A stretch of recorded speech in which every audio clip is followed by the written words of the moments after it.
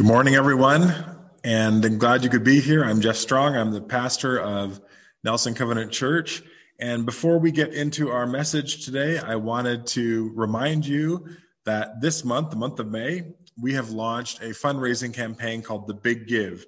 And this is where we are encouraging everybody in our church, young and old, man, woman, and child, to look for a way that they can give above and beyond their normal giving to our church to a number of amazing kingdom initiatives that are happening in and through our community. We've listed those on our Facebook page. An email went out. We'll highlight it in the Summit newsletter as well. This is a month where we want to push into the mission of God and support ministries doing great work. It's been a hard time for ministries as so much feels like it's kind of grounded to a bit of a halt. And yet the needs of ministries continue.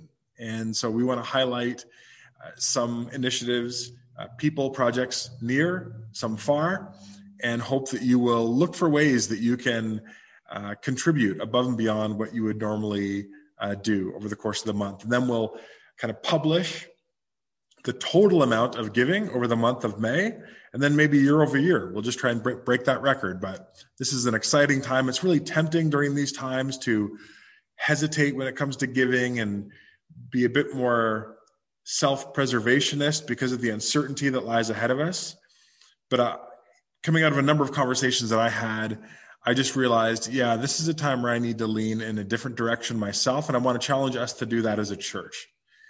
So let's be the church this month and give big as part of our discipleship call to follow Jesus. Let me pray, and then we'll move into the text this morning. God, I thank you for our church. I thank you for everybody joining us, wanting to learn, to grow, to stretch themselves. Would you use this time as we go into this strange but powerful book, God, to focus our attention on you, to make us sensitive to your spirit, to do a work in our hearts so that we're eager to not just hear these words, but to apply them and to obey you. We want to be a church that honors you, God. And we know that serious, difficult grappling with strange, difficult, complex texts are part of that.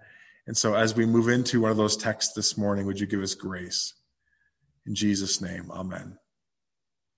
Okay, we are going to be in Revelation chapter 12 today. So it's ideal if you have a Bible, maybe a piece of paper or a notepad that you can take notes or highlight.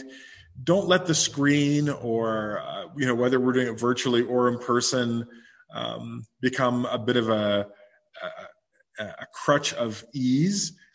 Get used to handling a physical Bible, opening it up, finding your place, making some notes. That's a good practice, and it actually helps to reinforce what you're learning when you write it down, when you're making those little highlights, even when you're doodling pictures while you're listening, if you're so wired in terms of your learning style. So Revelation chapter 12, this is where things start to get really funky in terms of dragons and a woman clothed with the sun and the moon and surrounded by stars, and it's wild. But before we get there, I just want to locate us in the book of Revelation, because that will help us understand how to enter into this text and not misread it. So if you think of Revelation as bookends, you've got the first 3 chapters, which are messages to the 7 churches. These are pretty easy to read because they're really like direct messages to literal churches in the first century that have encouragements, warnings, and promises. They address the present reality of those who first received this letter, probably just before the turn of the first century, somewhere around 92, 93 AD. Then at the end of the book, you have this massive, visionary, expansive promise of what God is going to do at the end of history when Jesus returns, judge the living and the dead, renew all of creation, a new heavens and new earth. It's this amazing hope. But the kind of the middle section is where people are often very confused. There's not too much confusion about the first part. There's not too much confusion about the last part. It's this middle bit. What lies between my present reality and when Jesus comes back? What should I expect? Is there anything whether it's a particular events or patterns that I should be sort of attentive to and expectant to encounter. If you blow up that middle section, this is where you start getting a structure built around 3 sets of sevens. You have a heavenly vision of a throne room in chapters 4 and 5. But then starting in chapter 6, you get the first of a set of 7 that gets repeated 3 times. 7 seals, 7 trumpets, 7 bowls. And this becomes more or less the centerpiece of the judgments that God brings against the world. And there's some debate around these 3 sets of 7s. Like, do they represent a chronological playing out of 7 successive judgments in these chronological order, followed by another 7, followed by another 7? There's some indication that might be the case. Other people look at these sets of 7 judgments and say, no, I think these actually might refer to a cyclical pattern, because at the end of each set of 7, there seems to be an ultimate final judgment. But then there's kind of a new cycle of judgment that starts. But it ends in an ultimate cycle of judgment.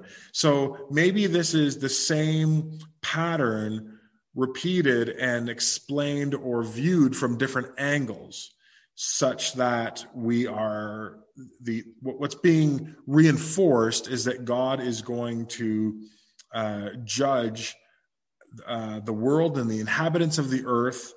And it's not trying to so much give precise details around what that's going to look like. It's going to instead reinforce this message of judgment and as a serious warning. And it's going to do so by reinforcing symbols and patterns. Now, of course, whether you read these sealed judgments and trumpet judgments and bowl judgments as a chronology of successive judgments or a cycle will depend a lot on your interpretational framework, meaning the way that you're going into these texts, assuming they're meant to be read. There's essentially 4 views of how to read and interpret and apply Revelation. We've been looking at those. And just as an overview, I did a more extensive overview last week, but the preterist view says that all this middle section, or the vast majority of it, has already been fulfilled in the past. So we're reading ancient history. Preterist means past, or referring to the past. So when we read the book of Revelation, these were warnings of judgment that Jesus gave to local churches in the first century, because these things were going to soon take place with the destruction of Jerusalem. The historicist view says, no, these judgments have occurred, but they've stretched far beyond just the first century. They've actually occurred over history.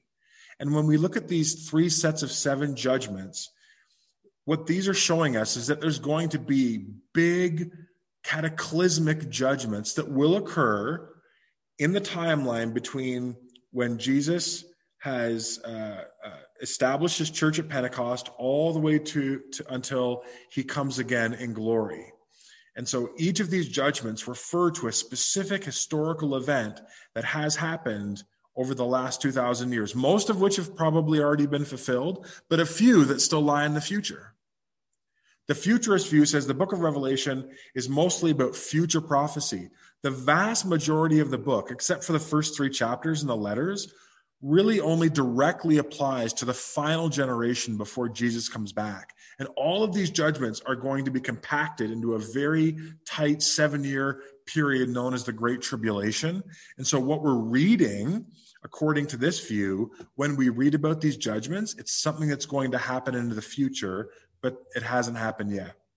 And then the last view is the spiritual or the idealist view, and it says it's not right or wise to take these particular symbolic judgments and try and connect them to one particular person or event. Instead, what Revelation is doing, what the Spirit of God through this message to John is doing, is showing Christians in every age and every time and place the kinds of things that they should expect to happen when they are faithful to Jesus in the midst of a hostile world in which anti-Christ forces are being brought to bear, especially in contexts in which they're being asked to worship another leader as God, literal idolatry. And so the spiritualist sees most of the book of Revelation, this middle section, as patterns that will repeat throughout history, but they're not necessarily like the fifth judgment, the fifth trumpet judgment isn't necessarily directly referring to the Reformation, Martin Luther's kind of earth-shaking rebellion against Roman Catholic teaching at the time. One way that I would summarize the book of Revelation is that it is a symbolic vision that brings hope and challenge to Jesus's people, i.e. the church. And it reveals God's perspective, it reveals God's purposes for history, and it reveals how Christians in every time and place are called to faithfulness to God instead of compromise to value systems that are anti-God and anti-Christ. So depending on how good you are kind of reading between the lines there, you might have picked up, or maybe you've picked it up in previous messages, that while I recognize, I think there's some good points to the futurist and the preterist perspective. I'm not a fan of the historicist perspective, which we'll get to another example why today when we go through the text. But I do lean a little bit more in terms of the spiritual idealist perspective, because I think it's a really rich perspective that makes the book of Revelation eminently practical for every Christian. And in the same way, I see it as kind of an extended commentary on Ephesians 6, where we're talked about the armor of God, and our battle is not against flesh and blood. And then this book of Revelation opens that up in this wild, evocative symbolism that is designed to get us excited about, not that there are all these big spiritual threats around us, but that Christ is bigger and sovereign over those threats. And he is bringing history to a end game, to an end point, and we are safe and secure in him. It's an amazing book read that way. So this is where we are today. We're kind of between the second and the third set of 7 judgments. There's kind of an extended interlude for a number of chapters where John has a successive series of visions, or what he calls signs. And someone asked me, are we going to go into each of the, what does the third seal and the fifth trumpet represent? And I'm not going to do that. If you want to do a bit of a deeper dive into the particularities around some of these highly loaded symbols in Revelation, I would recommend this book. This is one of the most accessible books that you don't even have to read from start to finish to get a lot out of. It's designed so that each of the 4 views that we've been talking about are represented. And you can just, if you're reading the part in Revelation about the mark of the beast, and you're like, oh, how do these views understand this again? You can flip right there, and it'll just have 4 columns and say, here's the text, and here's how each view treats that. And it tries to do so as neutrally as possible and really present the best arguments from each view. But it's also very accessible for the average person. You don't need to be a PhD scholar. This is my go-to book for people who are really interested in their own time doing a deeper dive into the book of Revelation. And it helps you not get stuck in one view, but really expand your understanding and appreciation for all of the views, even if you're going to ultimately land on one as your own interpretational grid. Okay, here we are, Revelation 12. I'm going to read through it on the screen. You can follow on the screen. You can follow along if you have a Bible with you. A great sign appeared in heaven, a woman clothed with the sun, with the moon under her feet and a crown of 12 stars on her head.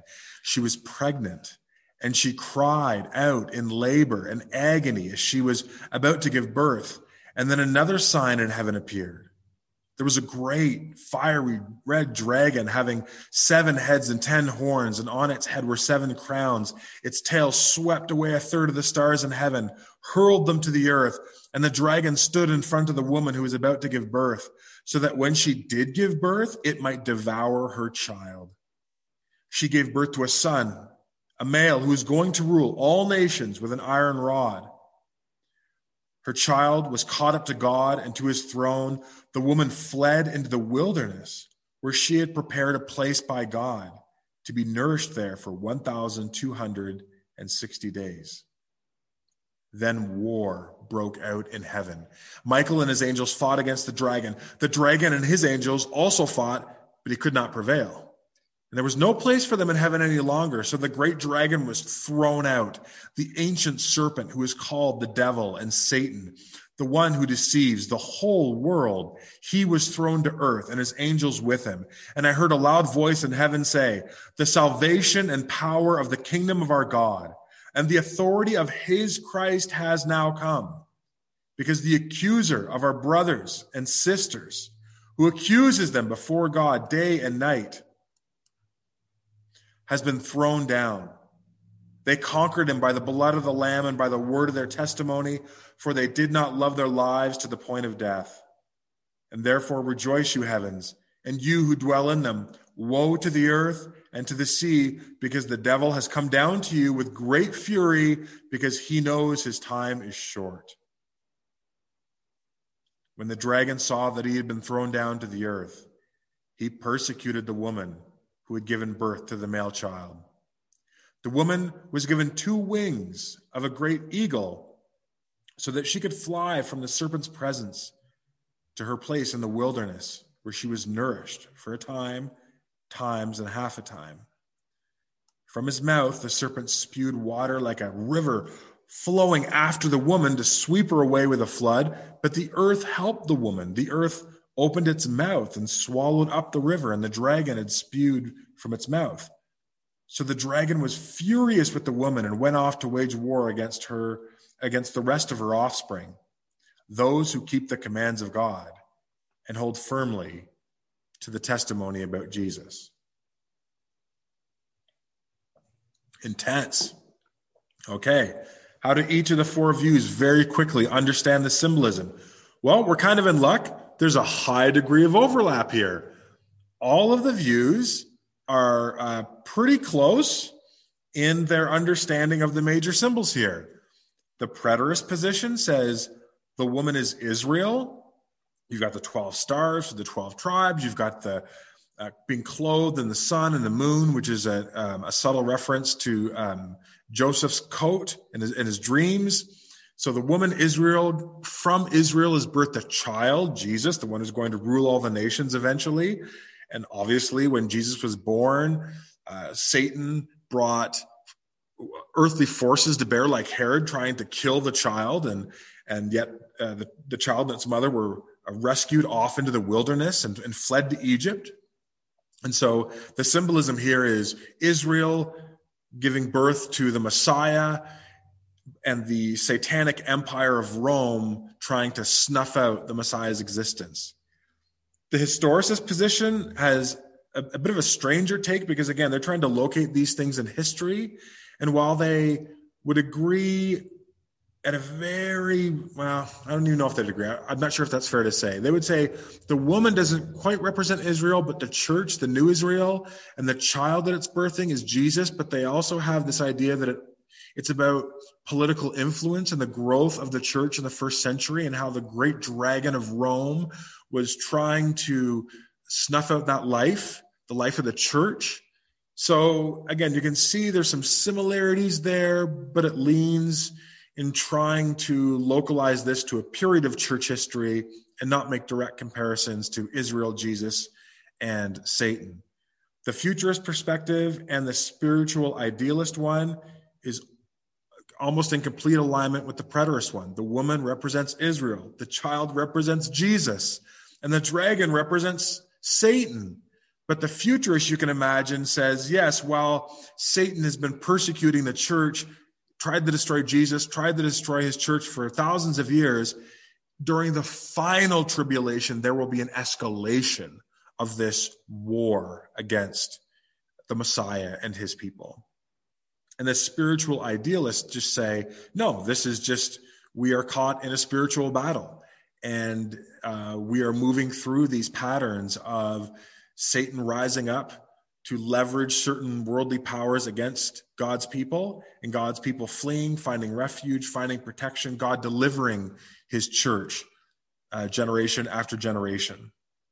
So not a lot of controversy here in terms of the major symbols, but the major symbols are kind of spelled out in the text. So even though the symbols are weird, Revelation chapter 12 kind of connects the dots pretty readily for us. Now you might move through this text and say, okay, I get the symbols, Israel, Jesus, Satan, war in heaven, spiritual battle. That reminds me a lot of Ephesians 6 and putting on the full armor of God. But what do I do with a passage like this? Like, if this is part of my daily devotions, how do I read this and be like, okay, how do I pray around this passage? What do I do with it? This is where I think the spiritual idealist perspective is so helpful, because what it invites us to do is to say, just sit with the text, sit with the symbols, imagine it in your mind's eye, and look for patterns in the text. Look for overlap between what the text is inviting you to notice and what you notice in your own spiritual journey. Because remember, the spiritual idealist view will say these are patterns that repeat throughout history, and they won't all apply to your life, but many of them will. Much in the book of Revelation will apply directly to your life, directly to your marriage, directly to your life together with other Christians as part of a local church, life in the world. It'll do so at a symbolic level. And so if we sit with the symbols or the themes that the symbols pull us into, it can be a rich source of reflection and spiritual meditation. So for example, let me highlight two themes that the symbols in a really disruptive way force us to pay attention to. How about the theme of life in the wilderness? If you read this text a few times, you're going to notice twice in verse 6 and then in 14, it says, the woman fled into the wilderness where she had a place prepared by God, and she was nourished there. And then it says, the woman experienced a supernatural deliverance. She was given 2 wings of a giant eagle so that she could fly away from Satan's power to her place in the wilderness where she was nourished for a time. And if you think about that experience, that wilderness experience, the more we know the Bible, that'll start to set off some, oh yeah, wilderness. That's kind of a big theme in the Bible, right? Wilderness is this really interesting place that is very, very complex, because it's a place of protection, of formation, whether you're talking about Israel's time in the wilderness, Jesus' time in the wilderness, right? It's a place of transitions. But it's also a dangerous place. It's a place of isolation. And it was isolation, not just physical isolation, but spiritual isolation and relational isolation.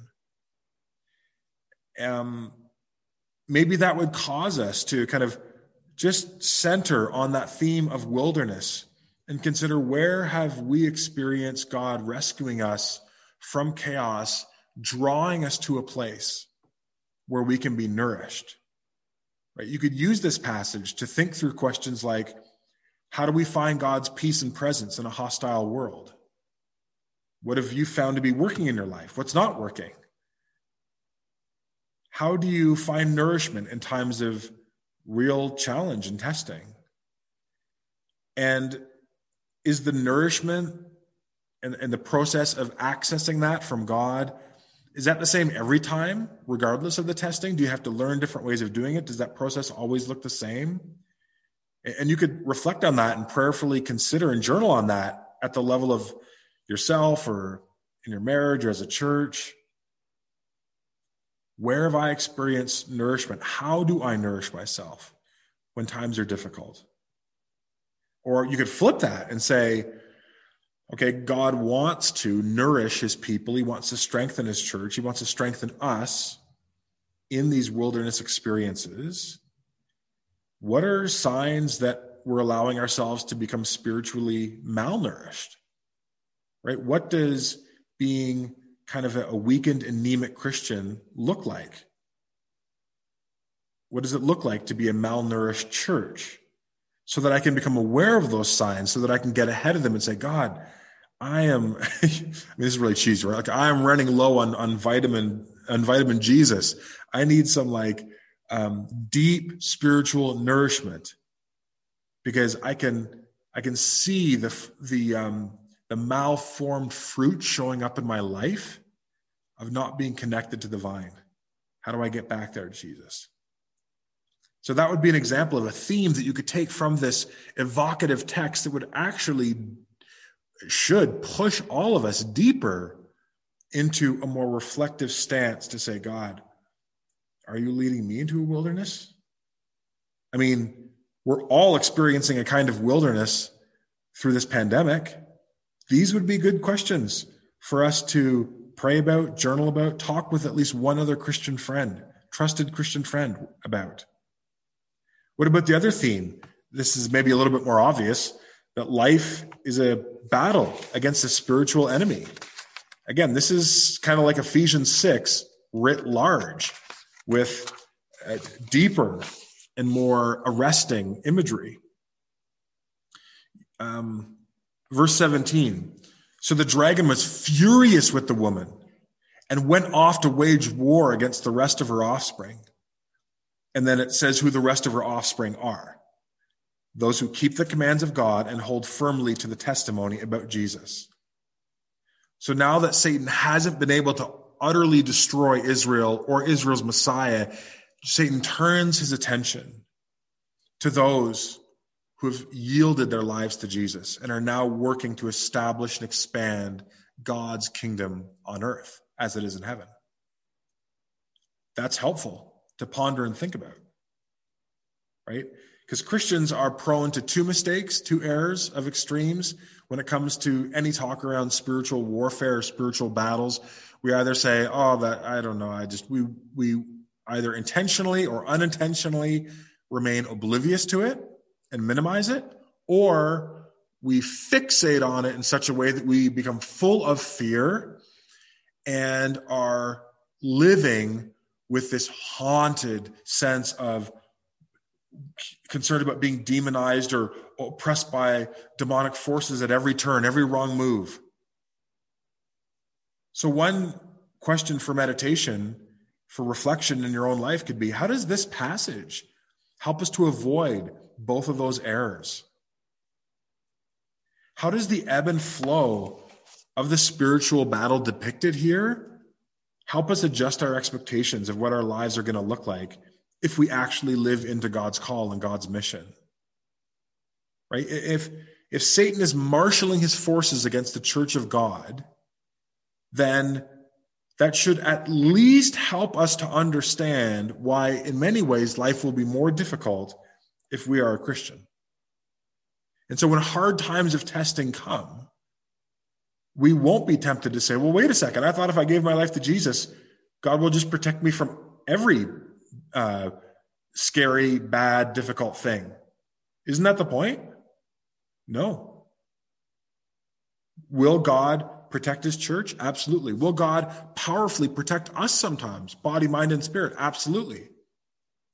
But the Bible also wants to make clear, and Revelation 12 is one of those passages that makes it clear, that we are in a spiritual battle.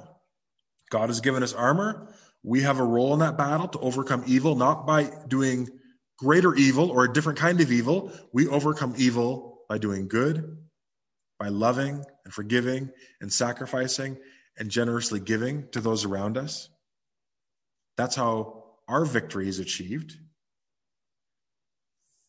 But it's still going to feel like war some of the time, maybe much of the time. We're going to have wounds. We're going to experience scars on this side of heaven. And we shouldn't be surprised when that happens. because God wants us to understand. And a lot of the book of Revelation is about teaching the church to understand life is war. But stay faithful to Jesus, because he is the great master and commander, and he will bring you through. He will bring you through to ultimate victory.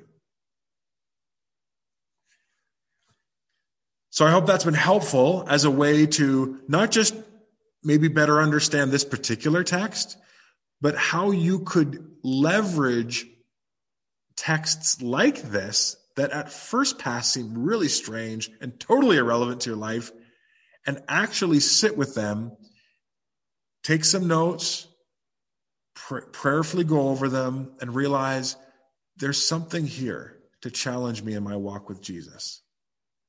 Now, those are only two themes. There's lots of themes in this text that you could dig into, and I encourage you to do that this week. But that's why, as we move through these center section signs and judgments, I think it's really important for us to at least practice incorporating a spiritualist perspective, where we're saying, how does this text apply to my life? How does this text reveal a pattern that I should expect, or maybe I'm experiencing, and how to respond as a disciple? As we do that, revelation will become so much more alive to us, not because we're figuring out the blueprint of some cosmic plan and figuring out, oh, this goes here and it's like a paint by number thing. It's not that. Revelation will become more powerful to us because it will teach us how to more effectively lean into the grace and power of Jesus and to draw on his strength, to be nourished by his spirit and his word and his power, so that we can go out into the world knowing we have an enemy, but moving into the world armored and confident and ready for the battle ahead of us. So as you go, family and friends of Nelson Covenant Church, into a new week, may God deliver us from evil. May God prepare us for life in the wilderness as individuals, couples, families, a church.